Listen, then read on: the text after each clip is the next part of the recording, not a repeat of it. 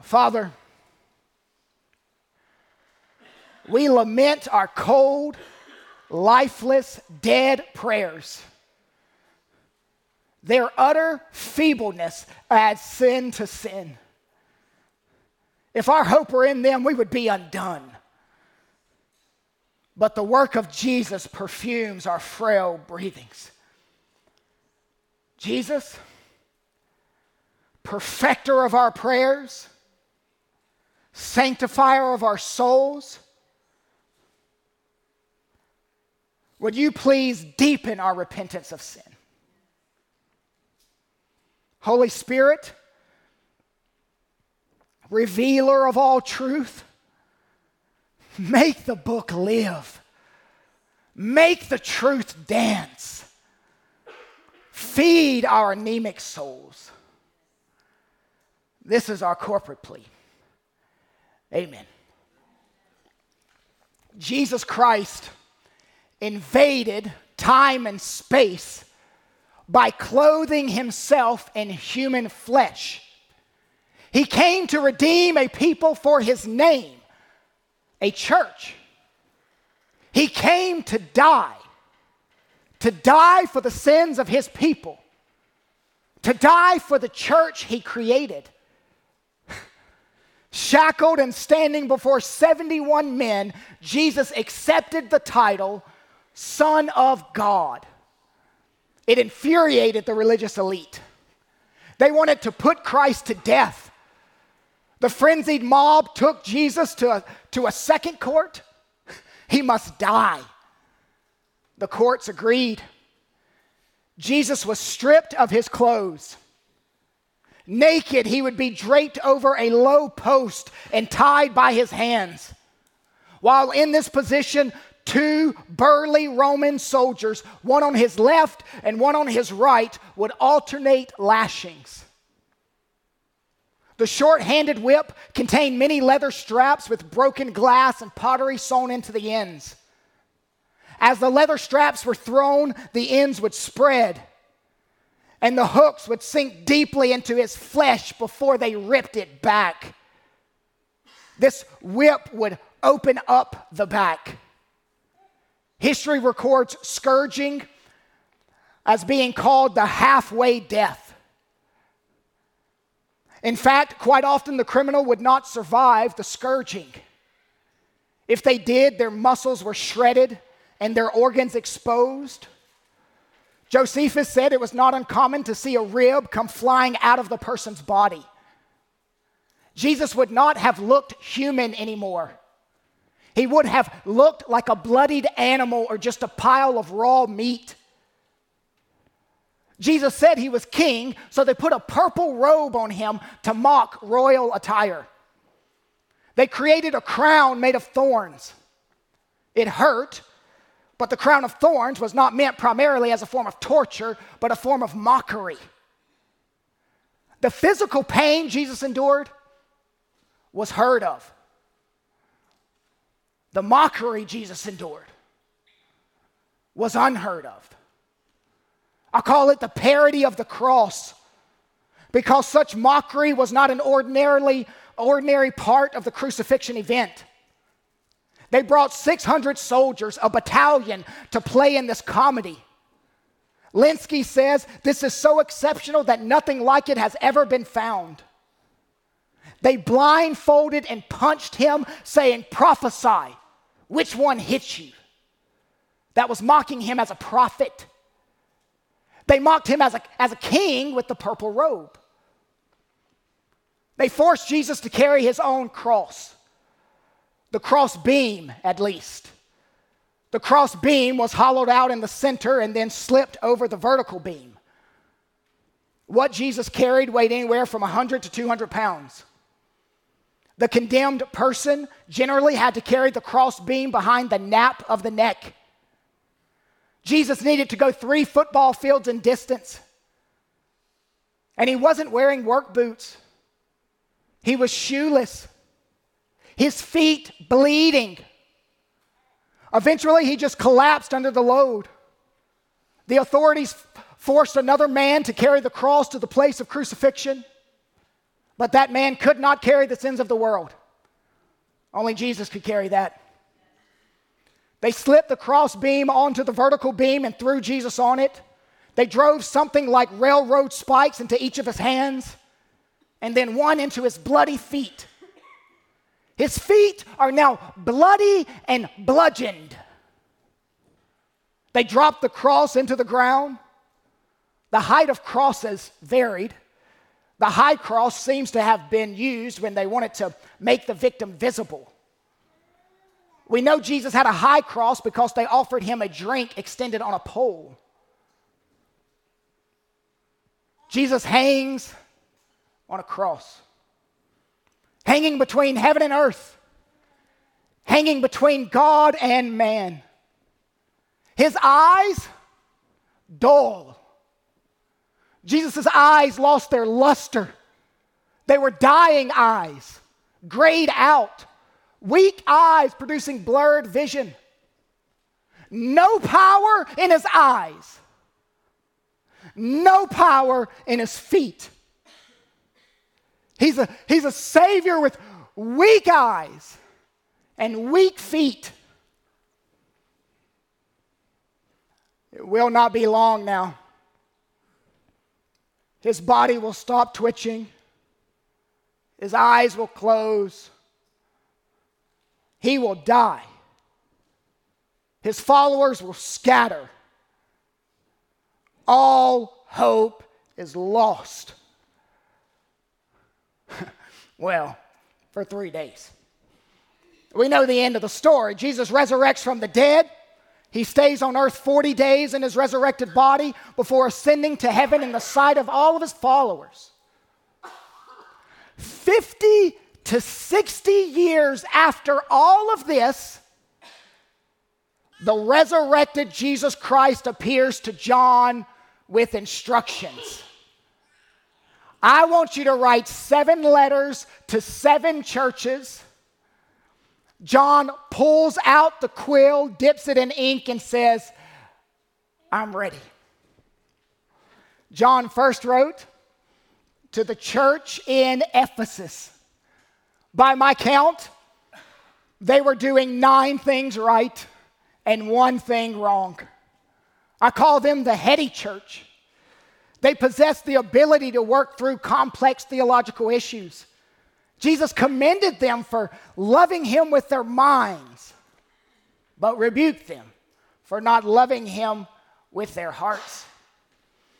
Jesus says, I will settle for nothing less than your head and your heart.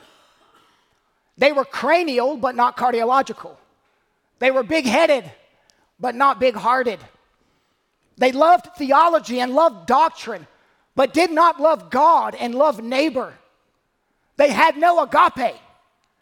That's the Greek word for love.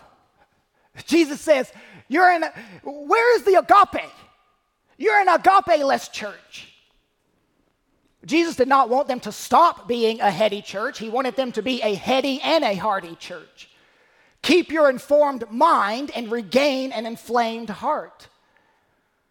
Jesus is writing to churches along the most common postal route, which went up the coast first and then inland. So he writes to Ephesus, then he writes to Smyrna. Smyrna is 35 miles away. I call Smyrna the persecuted church. Jesus typically commends and then corrects these churches, but not here. Jesus doesn't mention one negative critique to this church. He does not tell them to repent like he did to Ephesus. Jesus wants the persecuted church to be more afraid of displeasing him than dying. And they were. Fear not and be faithful unto death. Young Polycarp sitting in the pew said, words to die by. Next, Jesus writes to the church in Pergamum, or sometimes called Pergamos. That's 70 miles from Smyrna. I call Pergamos the compromising church. Remember that from last week? Antipas was a member of this church. He was martyred by being slow roasted in a brass bowl. This church faced persecution and they did not compromise. But this church faced idolatry, and they did compromise. This church faced immorality, and they did compromise. Recant Christ or be slow roasted, they didn't budge. Assimilate to the wicked practices of your culture, they budged. Take on the morality of Pergamum, they budged. Satan doesn't care how you compromise as long as you compromise. This church withstood the frontal assault of Satan, persecution, but they let him in through the back door. They gave in to the religious and social norms of the culture. Satan doesn't need to slow roast you if he can get you to assimilate into the wicked practices of the culture. Jesus writes to the heady church in Ephesus, then 35 miles away to the persecuted church in Smyrna, then 70 miles away to the compromising church in Pergamos, finally 40 miles away to Thyatira, the tolerant church. Jesus writes his longest letter to them. This is the middle letter, the center of the seven. Jesus keeps his pattern. He first commends, then he corrects. We saw Christ reveal himself to the heady church in a unique way. We saw Christ reveal himself to the persecuted church in a unique way. We saw Christ reveal himself to the compromising church in a unique way. Now, how is this Christ going to reveal himself to the tolerant church? He will reveal himself this way: as the intolerant Christ and the rewarding Christ. The intolerant Christ, Revelation chapter 2, verses 18 through 23.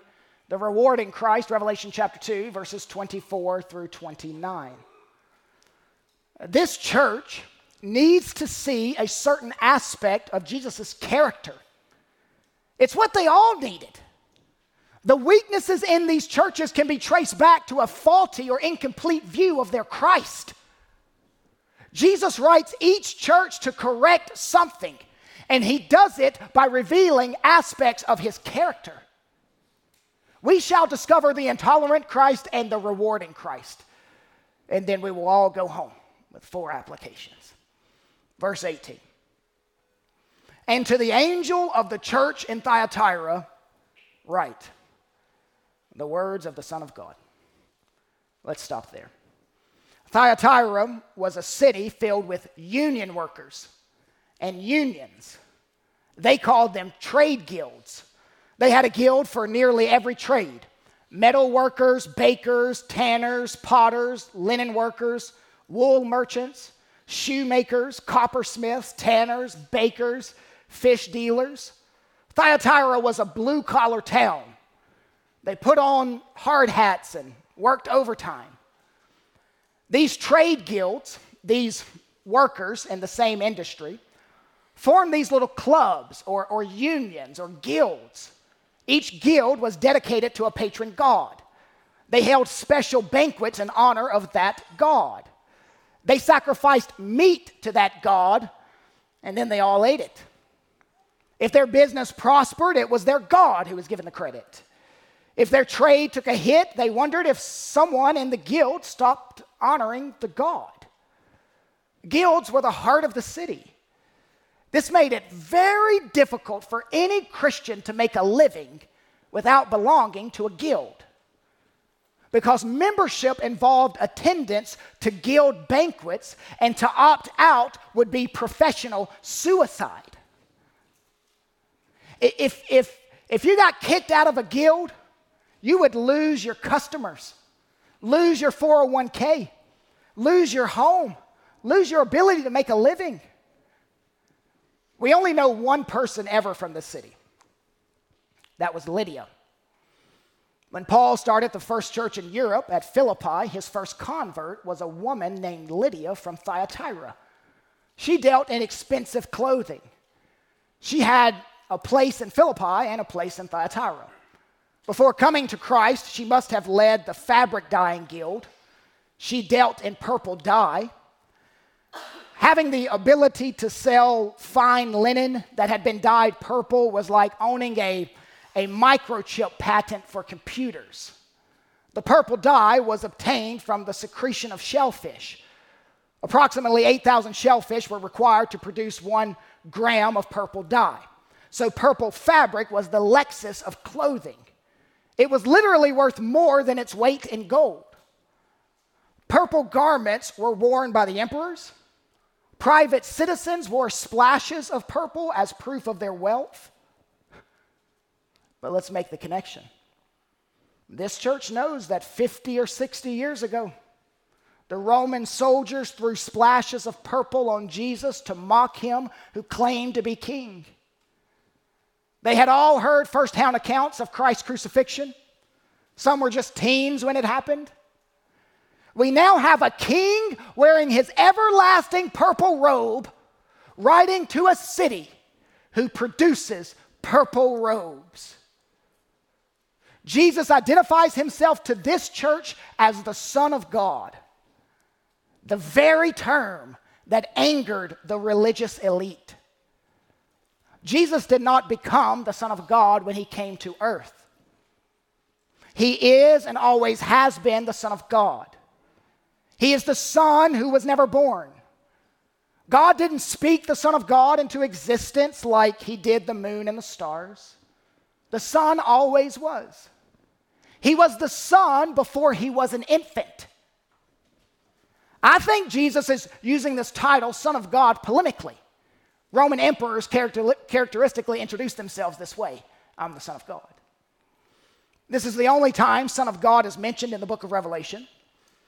Jesus does this because he will quote Psalm 2 later, which speaks of God's Son. Let's pick up verse 18.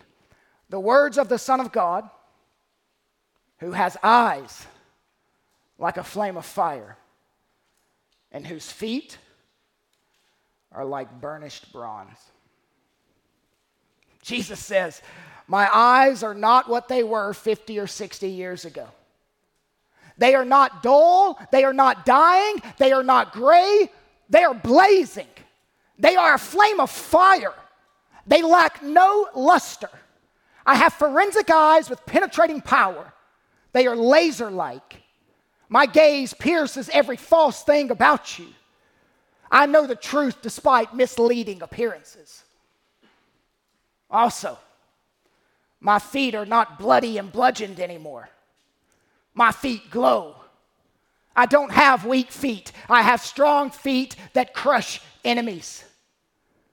It's interesting, Jesus chooses to reveal himself to this church in this way because Thyatira had a unique guild that made a special kind of bronze. It was military-grade bronze. Jesus says, I have military feet, and I can crush and defeat. There was a time when I had no power in my eyes, no power in my feet, but I am not the crucified Christ anymore. I am the all-powerful enthroned Christ.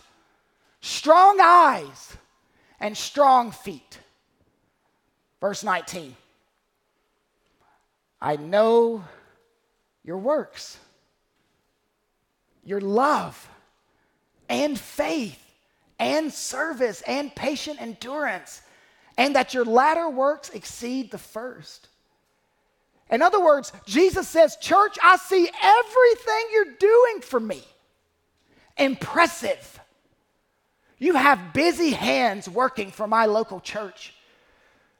And you're not like Ephesus. You love well. You love me well. You love neighbor well. Your service and perseverance, it's all very impressive. You could call this church the Agape Church.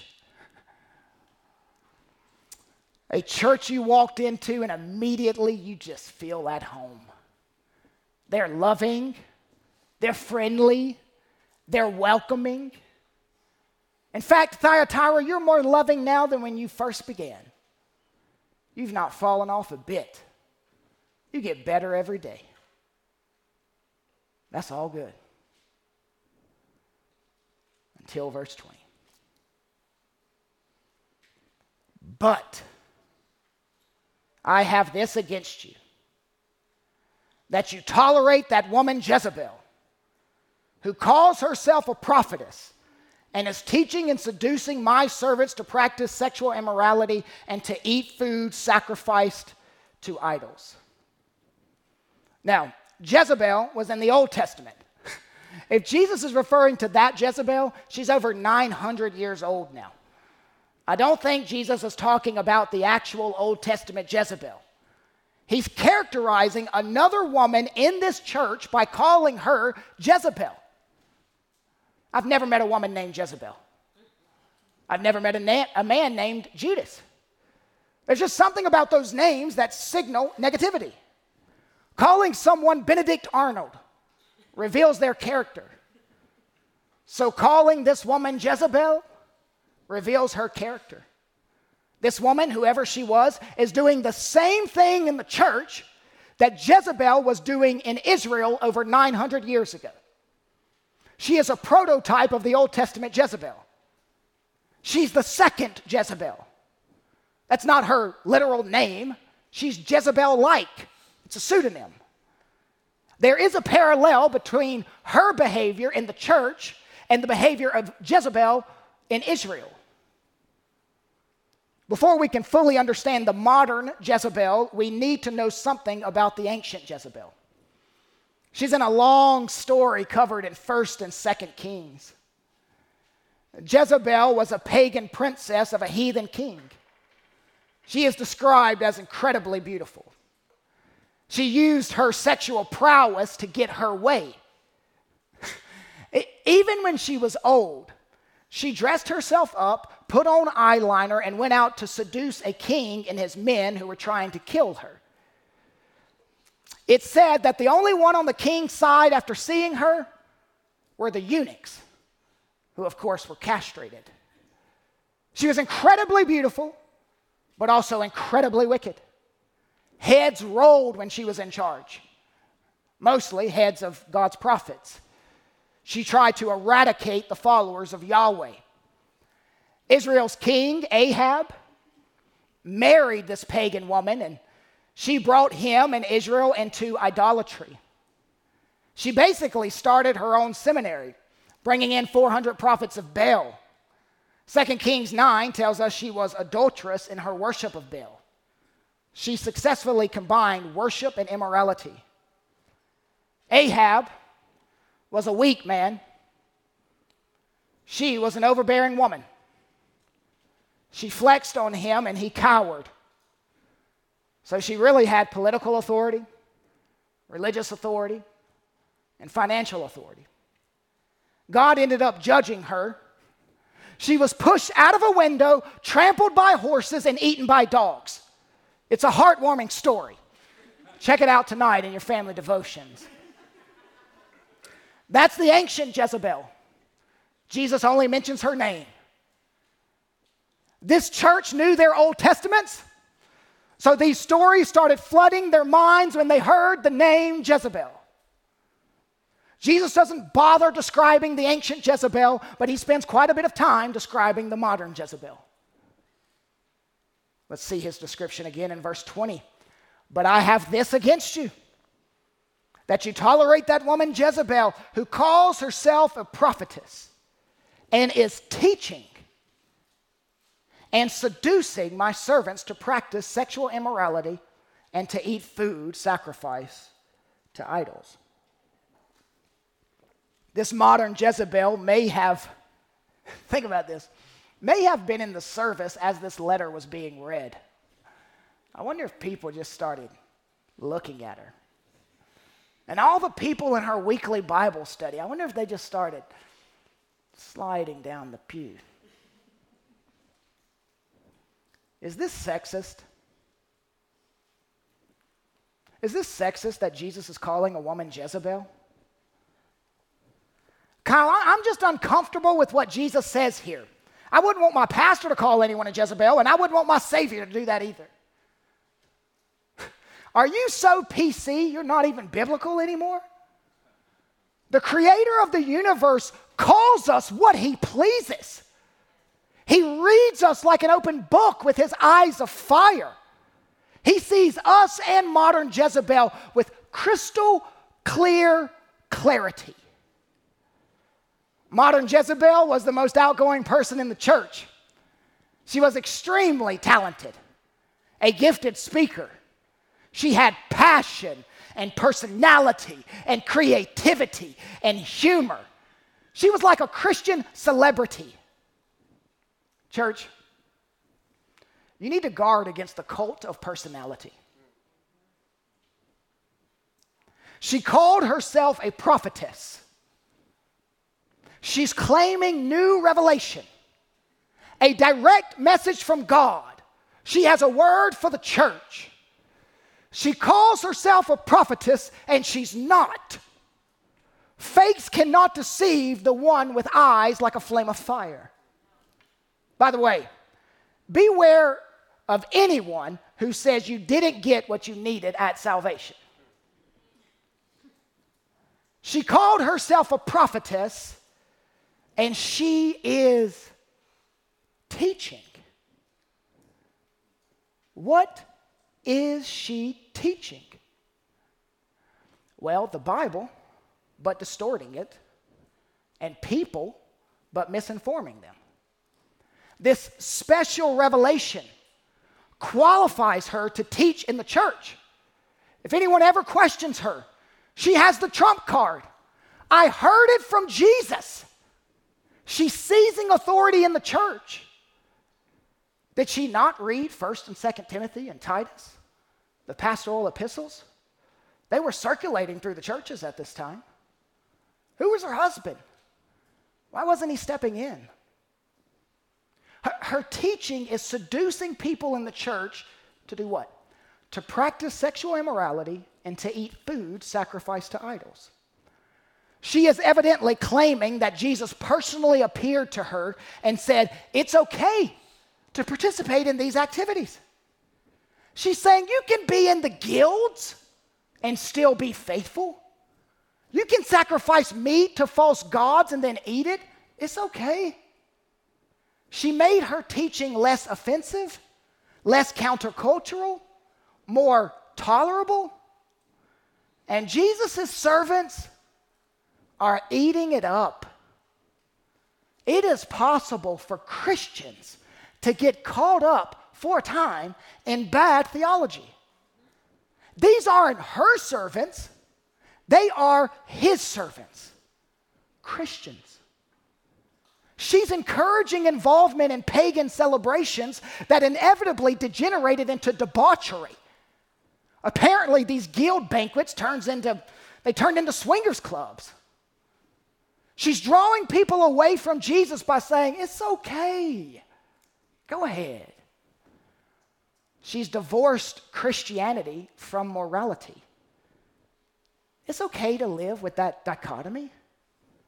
That's what she's convinced them of. Now, one of my favorite Canadian theologians, D.A. Carson, does not believe this woman did physical idolatry with people in the church, but that her teaching was spiritual, that she didn't do physical adultery with people in the church, but that her teaching was spiritual adultery. It's a teaching issue in his mind. I think it's both and. She spent a lot of time in the classroom and a lot of time in the bedroom. Sin never goes without a companion, for the devil's hounds always hunt in twos. And have we not seen it in these churches? Bad theology leads to bad morals, and the reverse is true as well. Bad morals leads to bad theology. Jesus asks this local church, why are you tolerating this? The Greek word tolerate means to allow room to operate, to go unrestrained. How can you tolerate someone who is attempting to destroy what I died to accomplish? They tolerated flagrant immorality, heretical teaching. It became so normal at that church that there is no longer outrage over it. They're not maintaining sound doctrine. The church is a place where the truth is preserved. Why? Why did you take her at face value? Why didn't you test her? Why did you blindly affirm her? You allowed style to overpower substance. I know she's distracting, but why didn't you close your eyes and listen to the words that came out of her mouth? Their love turned into permissiveness. Thyatira was the exact opposite of Ephesus. Ephesus did not tolerate, Thyatira did tolerate. Ephesus did not tolerate bad doctrine or bad morals. Thyatira did tolerate bad doctrine and bad morals. Ephesus had no agape. Thyatira had sloppy agape. They had sloppy agape theology. We just love everybody.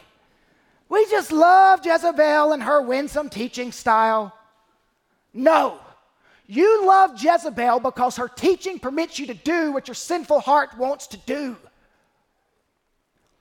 Well, doctrine divides and love unites. Jesus didn't say that. Jezebel said that. Jesus criticizes them for their intolerance of false teaching. The church at Thyatira, they were good. They were good at hugging wolves. Jesus did not pat them on the back and applaud them for being affirming of Jezebel. He says, don't listen to her preaching, don't sing her songs, don't share her posts. Jezebel is claiming to have received a special revelation from Jesus. Well, she's receiving one from him now in front of everybody. Verse 21, I gave her time to repent, but she refuses to repent of her sexual immorality. I want you to understand this. Jesus doesn't want to crush the modern Jezebel. He wants Jezebel to repent. He wants her to submit to his word, not distort it. In his grace, he gives her time to repent. Apparently, Jesus has warned modern Jezebel, but not through the church. The church hadn't been calling her out. Jesus gives her time to repent, and she refuses. She's given over to a false security, a deadly mistake. His patience is gone. Do not presume on the patience of God. Verse 22. Behold,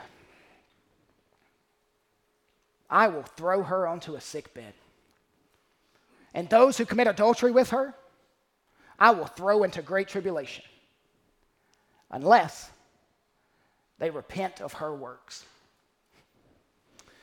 Her physical health will suffer because she refuses to repent. Jesus says, I will throw her on a sickbed. You like to spend a lot of time in bed, Jezebel? Good. You're going to be there a lot. The punishment fits the crime. The word throw in the original language, ekbalo, is the same word used for Simon, Peter, and Andrew casting or throwing a net into the sea to catch fish. Jesus will throw her into a hospital bed.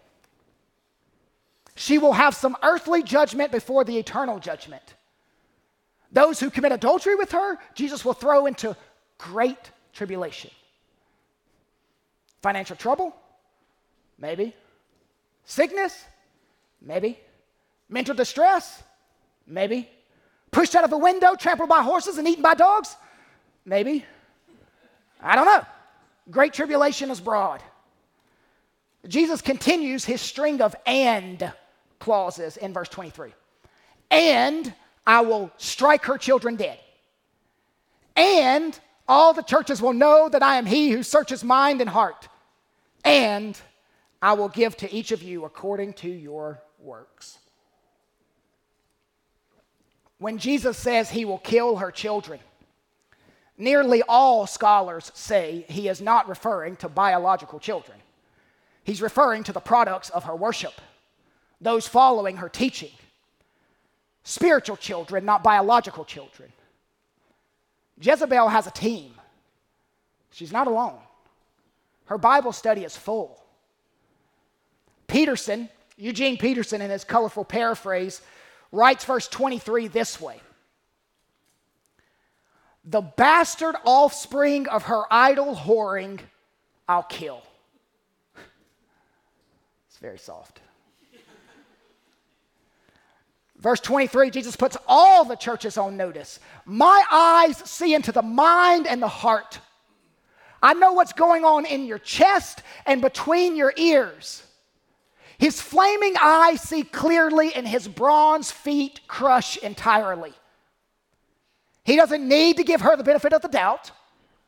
He doesn't need to investigate any further into her teaching. He knows it's evil. He tells this church, my feet became bloodied and bludgeoned to redeem you. And my feet became solid bronze to purify you. I will stomp the children of Jezebel. Jesus reveals himself as the intolerant Christ. Then Jesus reveals himself as the rewarding Christ. Verse 24. But to the rest of you in Thyatira, who do not hold to this teaching, who have not learned what some call the deep things of Satan, to you I say, I do not lay on you any other burden. In the tolerant church, Jesus has a remnant. They are uncontaminated. They did not go to her Bible studies. They knew something was off with Jezebel. They stayed clear of her. Now, they didn't call it what Jesus called it, the deep things of Satan, but they kept her at a distance. Jesus' words to the faithful few are found in verse 25, only hold fast what you have until I come. This could actually be a summary of the entire book of Revelation. Hold fast until I come. Jesus promises rewards for those in the church who keep holding on to sound doctrine. What are the rewards? Verse 26. The one who conquers and who keeps my works until the end, to him I will give authority over the nations, and he will rule them with a rod of iron, as when earthen pots are broken in pieces, even as I myself have received authority from my Father.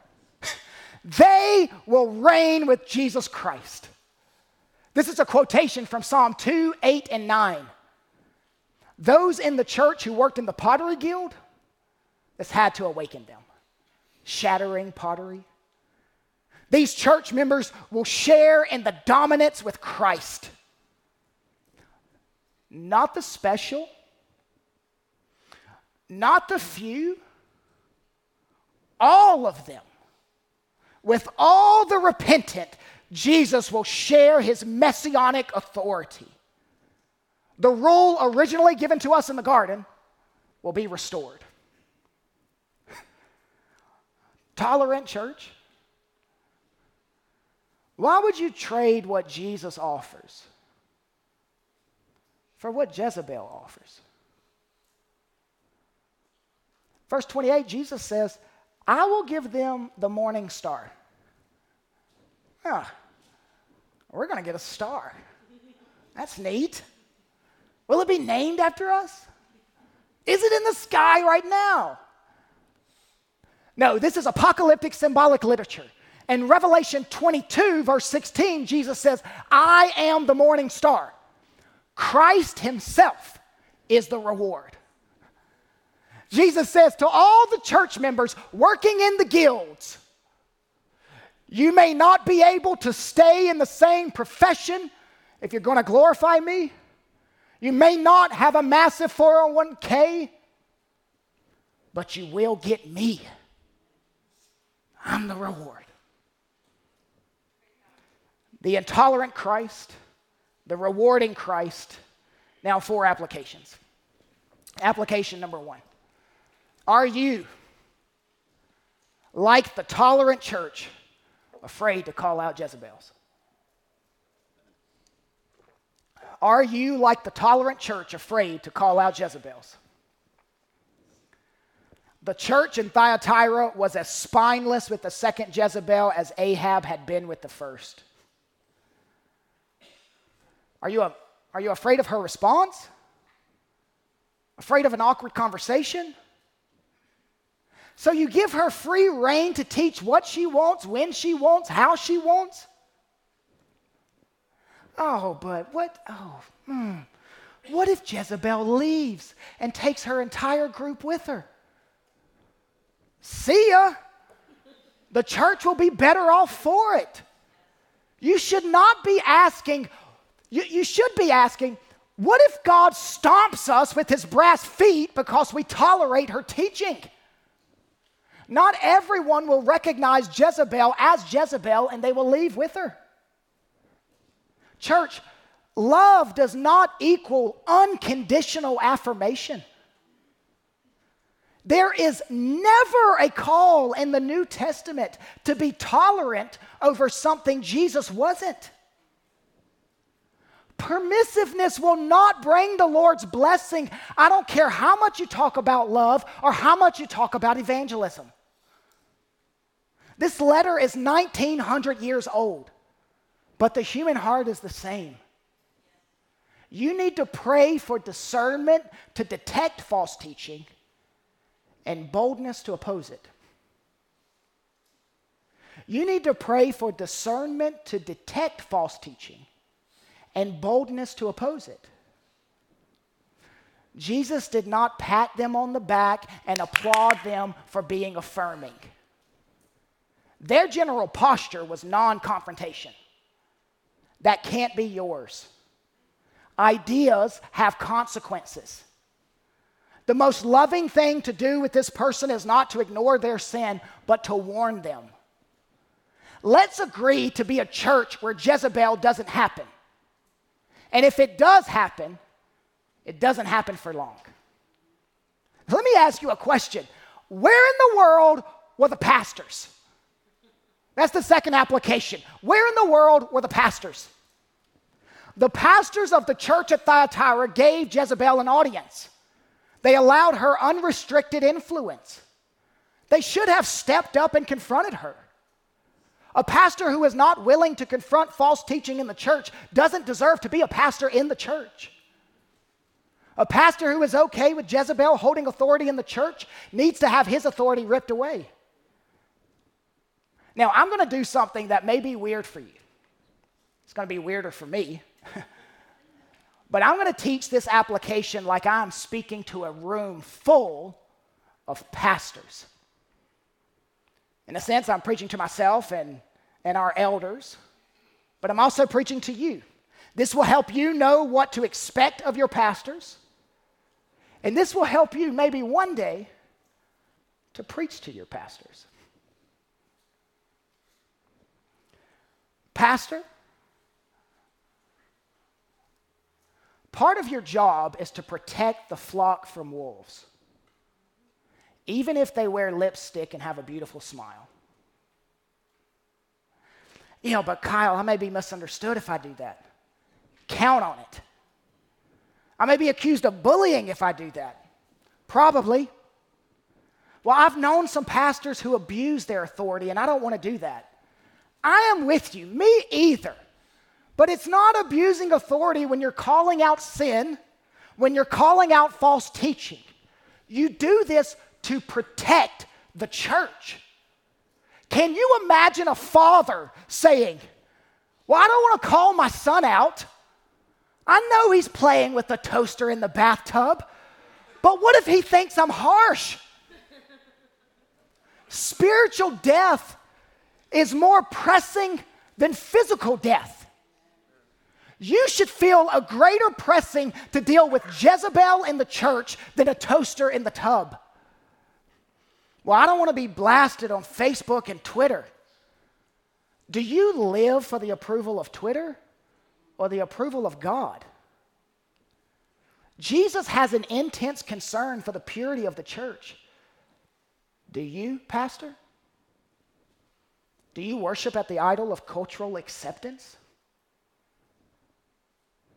You know what's been surprising to me as I've walked through the book of Revelation? The theme of church discipline. I never anticipated running into it even once, but it's found repeatedly in these churches. Church discipline is like plumbing. No one comes over to your house to see the plumbing, but they all notice when it's messed up. Greg Wills pointed out something unique in his denomination of churches. He's a Southern Baptist, and he said among his denomination, church discipline began to wane in the 1870s and rapidly decreased thereafter. And by the 1930s, it was extremely rare. I studied this. Historians believe that in America, as they purified society, the less they felt the need to purify the church. Victor Masters points out why pastors struggle with this today. He says, sentimentality is the enemy of church discipline. It is the love of man divorced from the love of truth. I'd say it this way. It's sloppy agape. Now, let me clarify. Pastors are not encouraged in the scriptures to be spiritual garbage inspectors or theological peeping toms. That's just ridiculous. But they address sins that are habitual, serious, and those that lack repentance. When a moral sin, like in our text, or a theological sin, like in our text, is before you, you go to a brother or sister and call for repentance. If there is repentance, the discipline stops there. If there is no repentance, we follow the biblical pattern of taking multiple witnesses, but if there is no repentance, then you expel them from the membership. You excommunicate them. Not because you don't love them, but because you do love them. That's what the church at Thyatira refused to do with Jezebel. Pastor, what you think is a loving tolerance could be a poisonous tolerance. We must love what God loves and hate what God hates. Of all the 7 churches, the 7 towns, this one, Thyatira, was the smallest. Don't think Jezebel is just in the big cities. Satan deploys Jezebels everywhere, including small blue-collar towns. Application number 3. It's easy to condemn yesterday's heresies. Who are the modern-day Jezebels, and what are their teachings? This is going to be fun, isn't it? You get the sense reading this letter to the church at Thyatira that doctrine really matters to Christ. It should also really matter to FFC. It's why the elders approve all curriculums taught in small groups and seminars. It's why we have a list of trusted resources on our website and trusted speakers as well. It's why we're slow to start small groups and seminars. It matters who is teaching. It matters what is being taught. Theology matters. Can you be discerning in your own day? The error will be subtle. Jezebel, the modern Jezebel, minimized holiness for God's people. Anyone who minimizes the expectation of your holiness,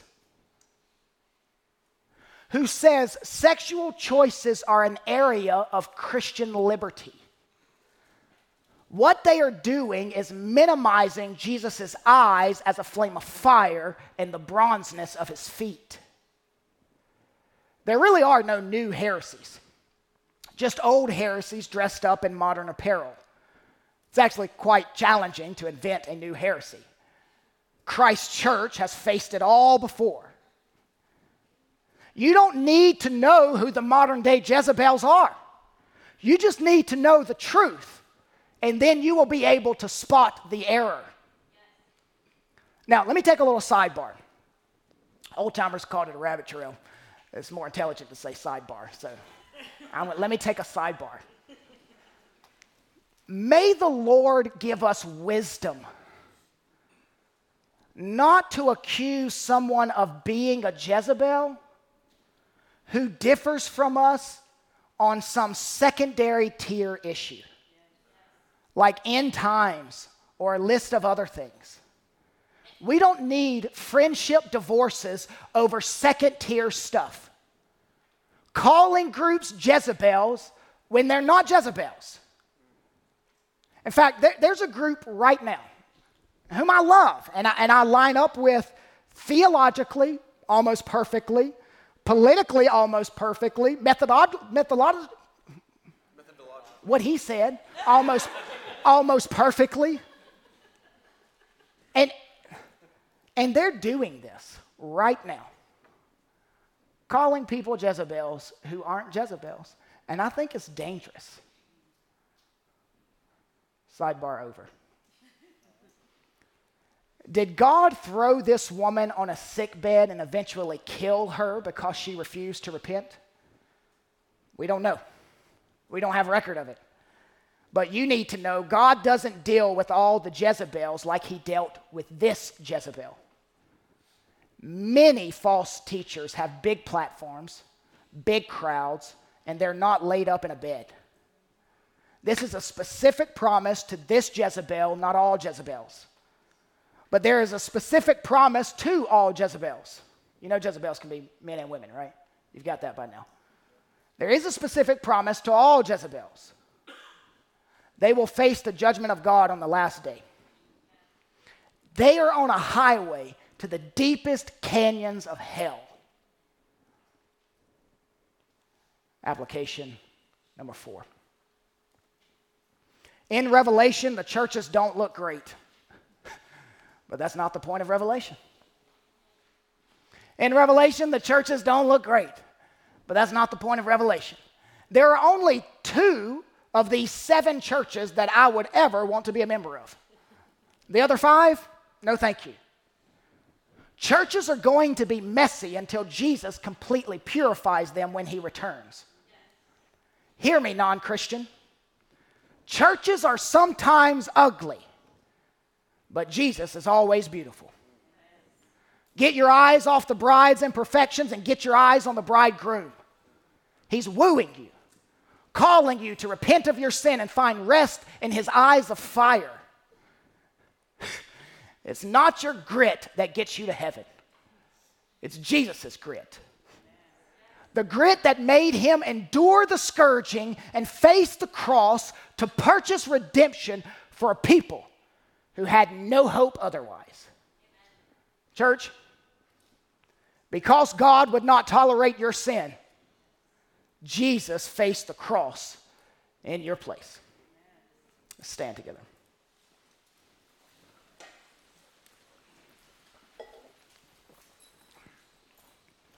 Father, we have been fed. You have given us spiritual sustenance. You have given our souls what our souls desperately needed, which was a glimpse of your character. We leave full. We leave satisfied. We leave sustained. Thank you for listening to this resource of Faith Family Church. We gather on Sundays at 495 Hugh Hunter Road in Oak Grove, Kentucky, and are a short drive from Fort Campbell and Hopkinsville, Kentucky, as well as Clarksville, Tennessee. For more information, visit our website, myfaithfamilychurch.com.